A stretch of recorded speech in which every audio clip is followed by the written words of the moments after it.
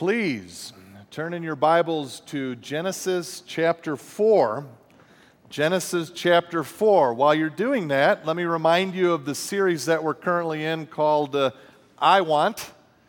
As you see it on the screen, we're playing a little bit with that issue of if you're like me, sometimes what I want in life is different than what God wants or what God wants for me. Am I alone in that, or do you guys sometimes wrestle with that too? Okay, 6 of you do. So, no, we all wrestle with that from time to time, don't we? And last week, to better understand what to do when that happens, we're looking at some very old stories, but very real people whose walk before the Lord and with the Lord taught them some things, and God was good enough to write them down and preserve them over the millennia so we could learn from their real-life stories too. And so last week we looked at Adam and Eve, and we saw that with Adam and Eve, what I tend to want sometimes, I don't know about you, is control. But what God wants from us instead is to give Him control and just to trust. And we saw that in the story of Adam and Eve. This morning, we're going to look at a story of their 2 boys, Cain and Abel, and see if we can get a little more insight from a little bit of different angle of what to do when what I want bumps up against what God wants for me. Your Bibles are open to Genesis chapter 4, I trust. I'll begin reading at verse 1. Now the man, Adam, knew his wife Eve, and she conceived. There's definite evidence there that that's the biblical no, right? The man knew his wife Eve, and she conceived and bore Cain, saying, I have gained a male child with the help of the Lord. She then bore his brother Abel. Abel became a keeper of sheep, and Cain became a tiller of the soil. In the course of time, Cain brought an offering to the Lord from the fruit of the soil. And Abel, for his part, brought the choicest of the firstlings of his flock. The Lord paid heed to Abel and his offering, but to Cain and his offering he paid no heed. Cain was much distressed, and his face fell. And the Lord said to Cain, Why are you distressed, and why is your face fallen? Surely, if you do right, there is uplift. But if you do not do right, sin crouches at the door. Its urge is toward you, yet you can be its master. Cain said to his brother Abel, Let's go out into the field. And when they were in the field, Cain set upon his brother Abel and killed him. The Lord said to Cain, Where is your brother Abel? And he said, I do not know. Am I my brother's keeper? Then the Lord said, What have you done? Listen, your brother's blood cries out to me from the ground. Therefore, you shall be more cursed than the ground, which opened its mouth to receive your brother's blood from your hand. If you till the soil, it shall no longer yield its strength to you. You shall become a careless wanderer on earth. Cain said to the Lord, My punishment is too great to bear. Since you have banished me this day from the soil, and I must avoid your presence and become a restless wanderer on earth, anyone who meets me may kill me. The Lord said to him, I promise, if anyone kills Cain, 7-fold vengeance shall be taken on him. And the Lord put a mark on Cain, lest anyone who met him should kill him. Cain left the presence of the Lord and settled in the land of Nod, east of Eden. This is the very word of God. Amen. A few of my reading notes, just to flesh out the context a bit before I share with you what I think is the meat of the matter in this story. It's Interesting to me, maybe to you too, in verse 1, this is the first time in the Bible that a human being voices God's sacred name, Yahweh, or we say Yahweh. And it's so God to me that the honor goes to Eve, that the honor goes to a woman. Isn't that just like God? Cain, the name, it probably means to create, or to gain, or to bring forth, which is what Eve expresses when she gives birth to her eldest son. In verse 2, many have noted that we don't read again the common biblical formula that Eve knew her husband and became pregnant. We don't read that a second time, and so some conclude Cain and Abel were twins, which is possible. There's an interesting study sometime in the Bible. Study all of the twins in the Bible. Several famous ones, Jacob and Esau, come to mind, and perhaps Cain and Abel were also twins. The name Abel, it comes from the Hebrew word havel. Say havel. Havel, fascinating word. That word is often used to express the fleeting nature of life, that life is all too short. That's havel. Interesting, isn't it, that Abel's name even foreshadows a life cut all too short. In verse 5, this business of Cain's offering and Abel's offering, and God in Hebrew paid heed to Abel's offering, but did not pay heed to Cain's offering. If you research that paid heed Hebrew word, you find it in other places in the Bible. When God pays heed to an offering, fire came down from heaven and consumed the offering.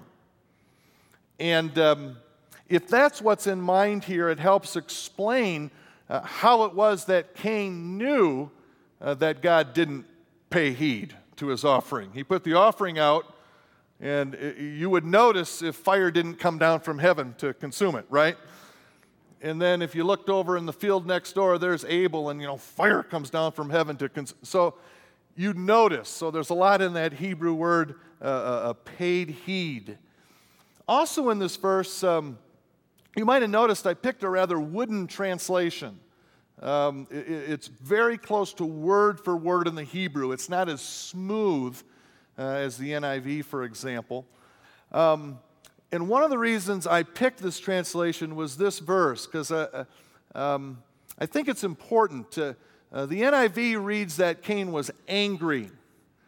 And that's not, in my opinion, and many with me, the guts of the Hebrew word there. Cain was much distressed, as in depressed, as in, here's another old word, despondent. That captures what Cain is feeling, and not anger. Those are two perhaps related emotions, but his mood is he feels depressed and not angry. And then verses 6 and 7, I tried to read slowly there, right? Because as one commentator put it, God's words to Cain, one commentator summarizes what lots of biblical scholars say about what God says to Cain. The Hebrew text bristles with difficulties, is what the commentators note. Best guess, in my opinion, many with me, what God is after here. God is warning Cain, gives him a forewarning of the dangerous path that he's on, the dangerous potential results of his despondency, his depression, his distress, if he doesn't learn to check it or to use the freedom that God has just given, that God has just allowed Adam and Eve to take, to use his freedom here to make the right moral choice, to do what's right. And so he warns them, Cain, that's what I was talking about with your mom and dad. Now that you've decided to do it on your own, here's one of those moments. You're feeling this distress. Now use your freedom, Cain, to make the right choice here. If you don't, check such potentially dangerous emotions and passions. If you don't choose to master them, and I'll help you, but you got to step with me, Cain. If you don't choose to master those things, they will control you. And when that happens, bad things happen. In verse 9, the word brother is repeated twice. Interesting that in this story, if you count them up, brother is repeated 7 times. And 7, especially in the Old Testament, is a writer's way of take note of this. Another way to say it is we really don't need to hear 7 times, do we, that Abel and Cain are brothers?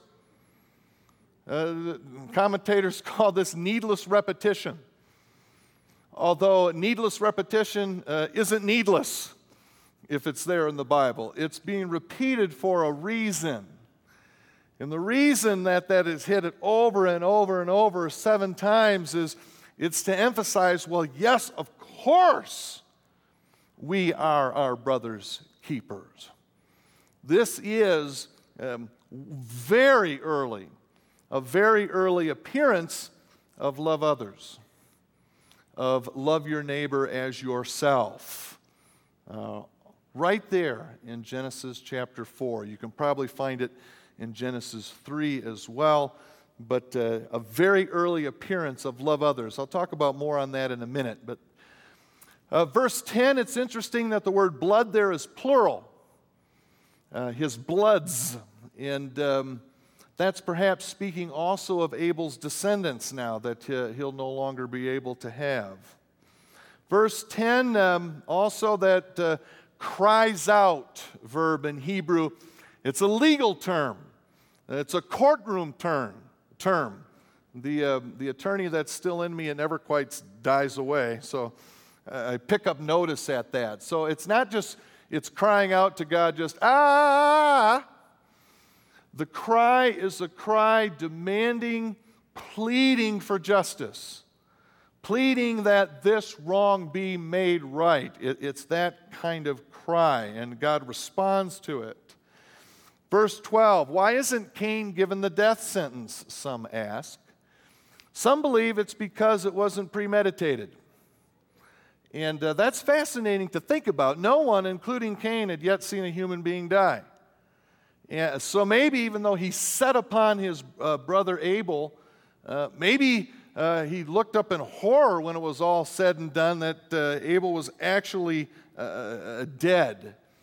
And that might explain why God didn't abide by, his law that he gave Moses and the Israelites later, an eye for an eye. And perhaps why Cain didn't receive the death sentence here. But the key, I think, to understanding the entire passage this morning is in verses 3 and 4. Let's turn there again.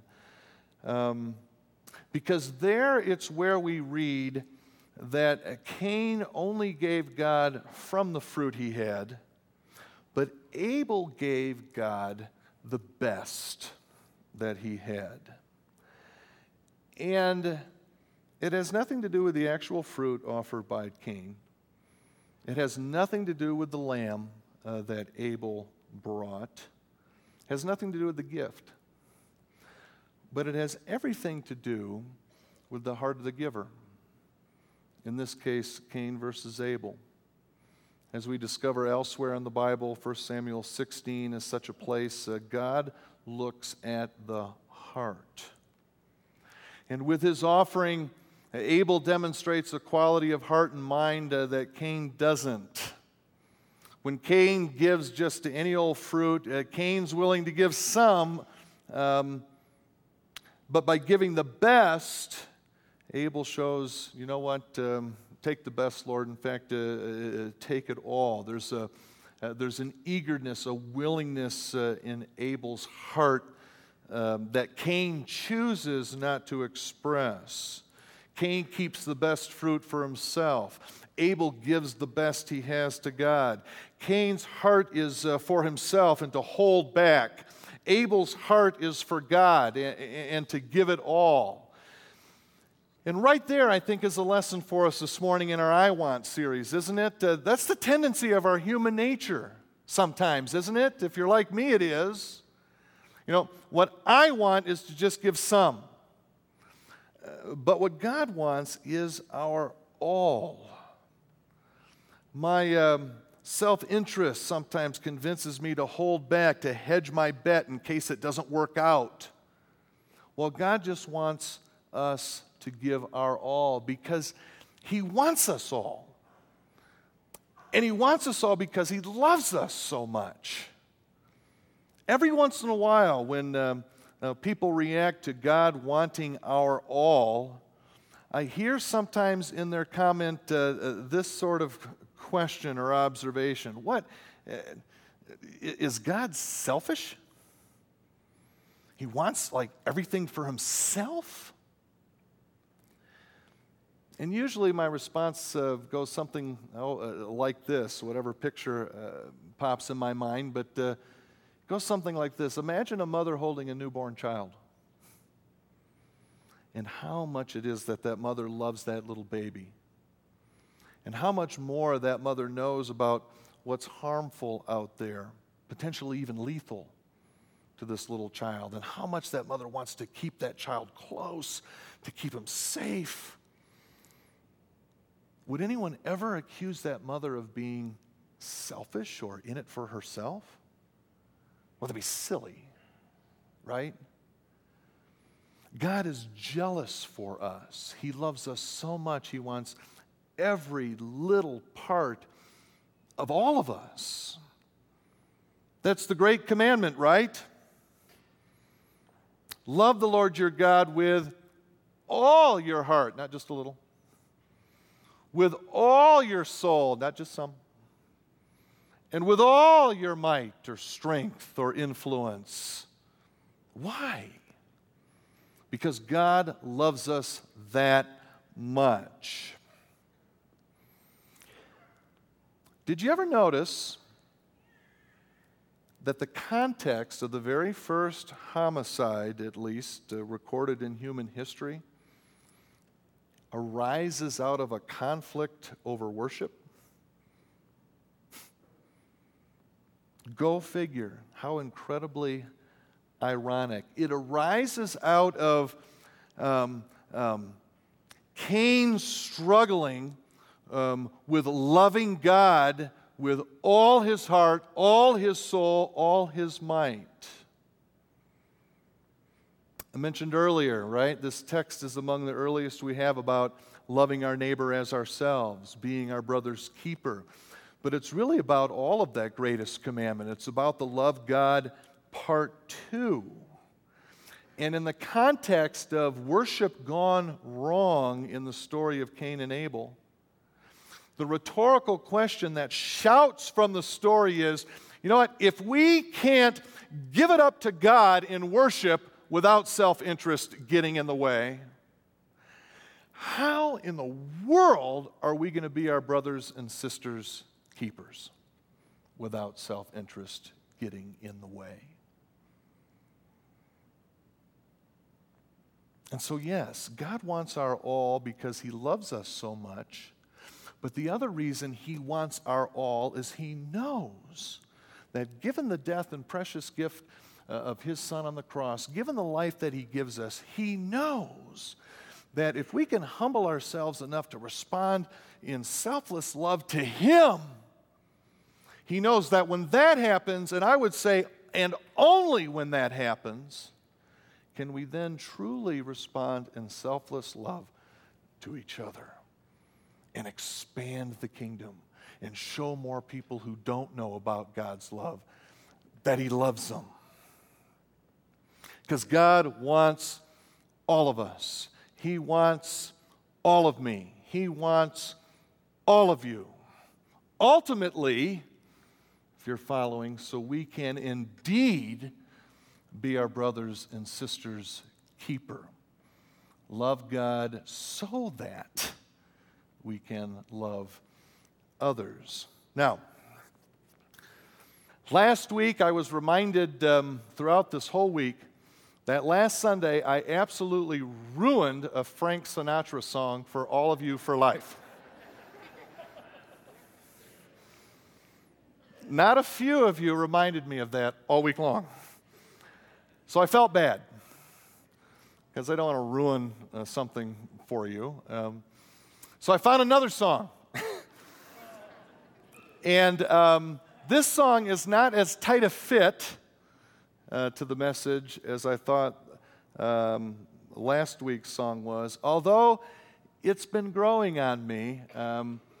You have to wink at a couple of lines in the song, but there is something in this song, I think, that God wants us to hear from the story of Cain and Abel. You want to hear it? Yeah, get on with it, Pastor. Okay, let's listen. All of me, why not take all of me? Can't you see I'm no good without you? Take my lips. Okay, that's the funny part. I want to lose them. Unless you talk about Take my arms. using our lips, our mouths to sing praises to our God, yes? And like with most love ballads, have you noticed if you squint at them a little, even if they were written without the Lord in mind, Get along. if you squint at them a little, do you ever find yourself thinking about your relationship with God? Because after all, in the Song of Songs and other places, God is our lover and He is our beloved. And so whether we sing this song hoping that someone would take all of us, let me tell you, if you want someone to take all of you as you are, it's God. And or whether we look at this song as God singing to us, hey, would you please take all of me? I think there's something here that Cain missed. And maybe one of the lessons of the story for us when we struggle with iWant versus God wants is just that. That God wants all of us and He wants to give all of Him. There's a story, and it's an old story about the prince and the beggar. Oh, you can take the song down now. That's enough, right? That's what we're going to break out into a foxtrot soon, right? There's a story about a prince and a beggar. And this beggar lived in old India. And every day of his life, he would sit at the side of the road. And he would hold out his bowl to all who passed by. And he would say, alms, alms for the poor. And this was his life. And at the end of each day, he would look and see what was in his bowl. And often it would be 5 kernels of rice, maybe other small piece of food. And this was the beggar's life, day after day. And then one day, the beggar and the crowd around him heard the commotion from up on top of the hill in the center of the city. And they heard drums beating, and everybody recognized it as, oh, that's the sound that precedes the coming of the prince. And sure enough, as the crowd gathered and looked in anticipation, the prince was coming, and as the beggar was straining to see through the people who were standing in front of him to get a glimpse of the prince, first the color guard came by with all of the flags flapping in the breeze, and next came those drummers establishing the cadence, and then last, around the corner as the prince looked, came the elephant, or as the beggar looked, came the elephant with the prince sitting on top. And as the prince came nearer, an urgency that fell on the beggar. And he raised his bowl and he shouted with all his might, "Alms! Alms for the poor!" And just when the beggar thought the prince was going to pass by, because how on earth would the prince ever hear the poor beggar? Just when he was sure the prince wouldn't pay heed, just when he was feeling distressed, the prince gave the signal. And the whole procession stopped.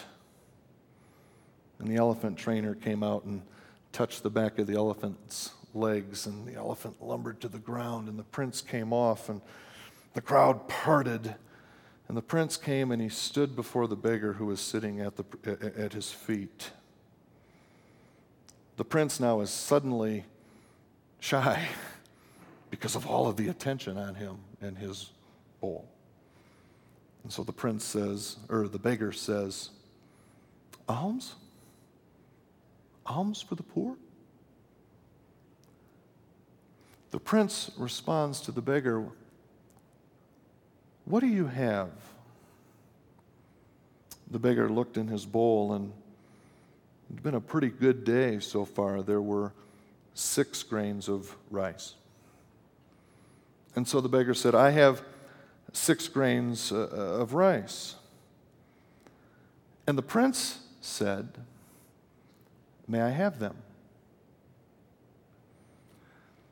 Now the beggar is confused. This wasn't how he was expecting it to go.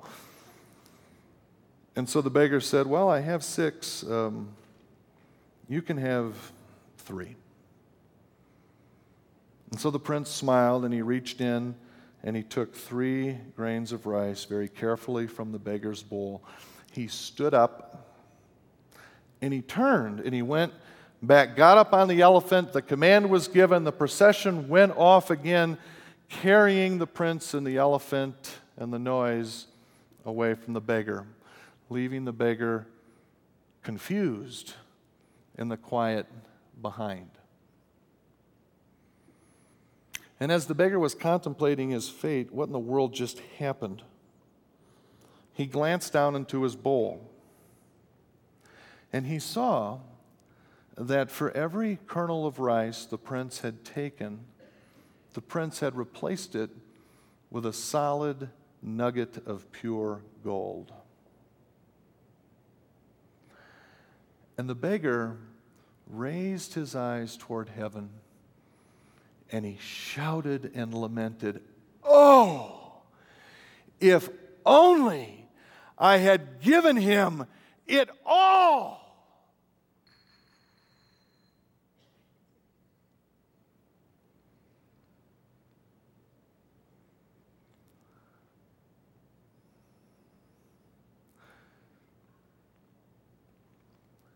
Do you ever wonder sometimes, do you ever feel like, do you ever wonder sometimes where God's blessing is in your life?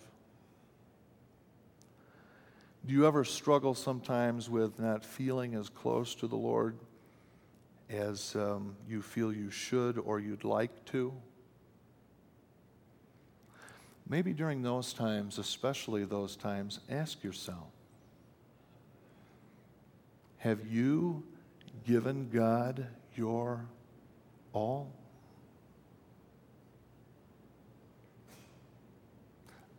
Let's pray. Father in heaven, you know it's one of the reasons you came, that it's hard for us to humble ourselves, that it's hard for us to live life for you and for others over ourselves. Father, I just ask that we would hear again with fresh ears Cain's struggle with loving you and loving others over himself, and that we would learn from it.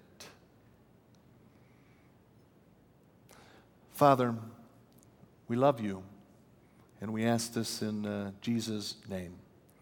And all God's people said, amen. Would you stand, please, if you're able, or even if you're king? Go ahead. Finally, I preached on Genesis 4, where the joke makes sense. You've heard that before. For the benediction this morning, if you would join me, if you would repeat these words after me. Hear, O Israel. Hear, O West Bowls. The Lord is our God. The Lord alone. Love the Lord your God with all your heart, with all your soul, with all your might, and love your neighbor as yourself. Amen? Amen. Next week, no kidding, it was planned weeks ago, we take a look at Noah and the flood. You can take your boat here. Hopefully it'll dry out by then. God bless you all. Have a good day.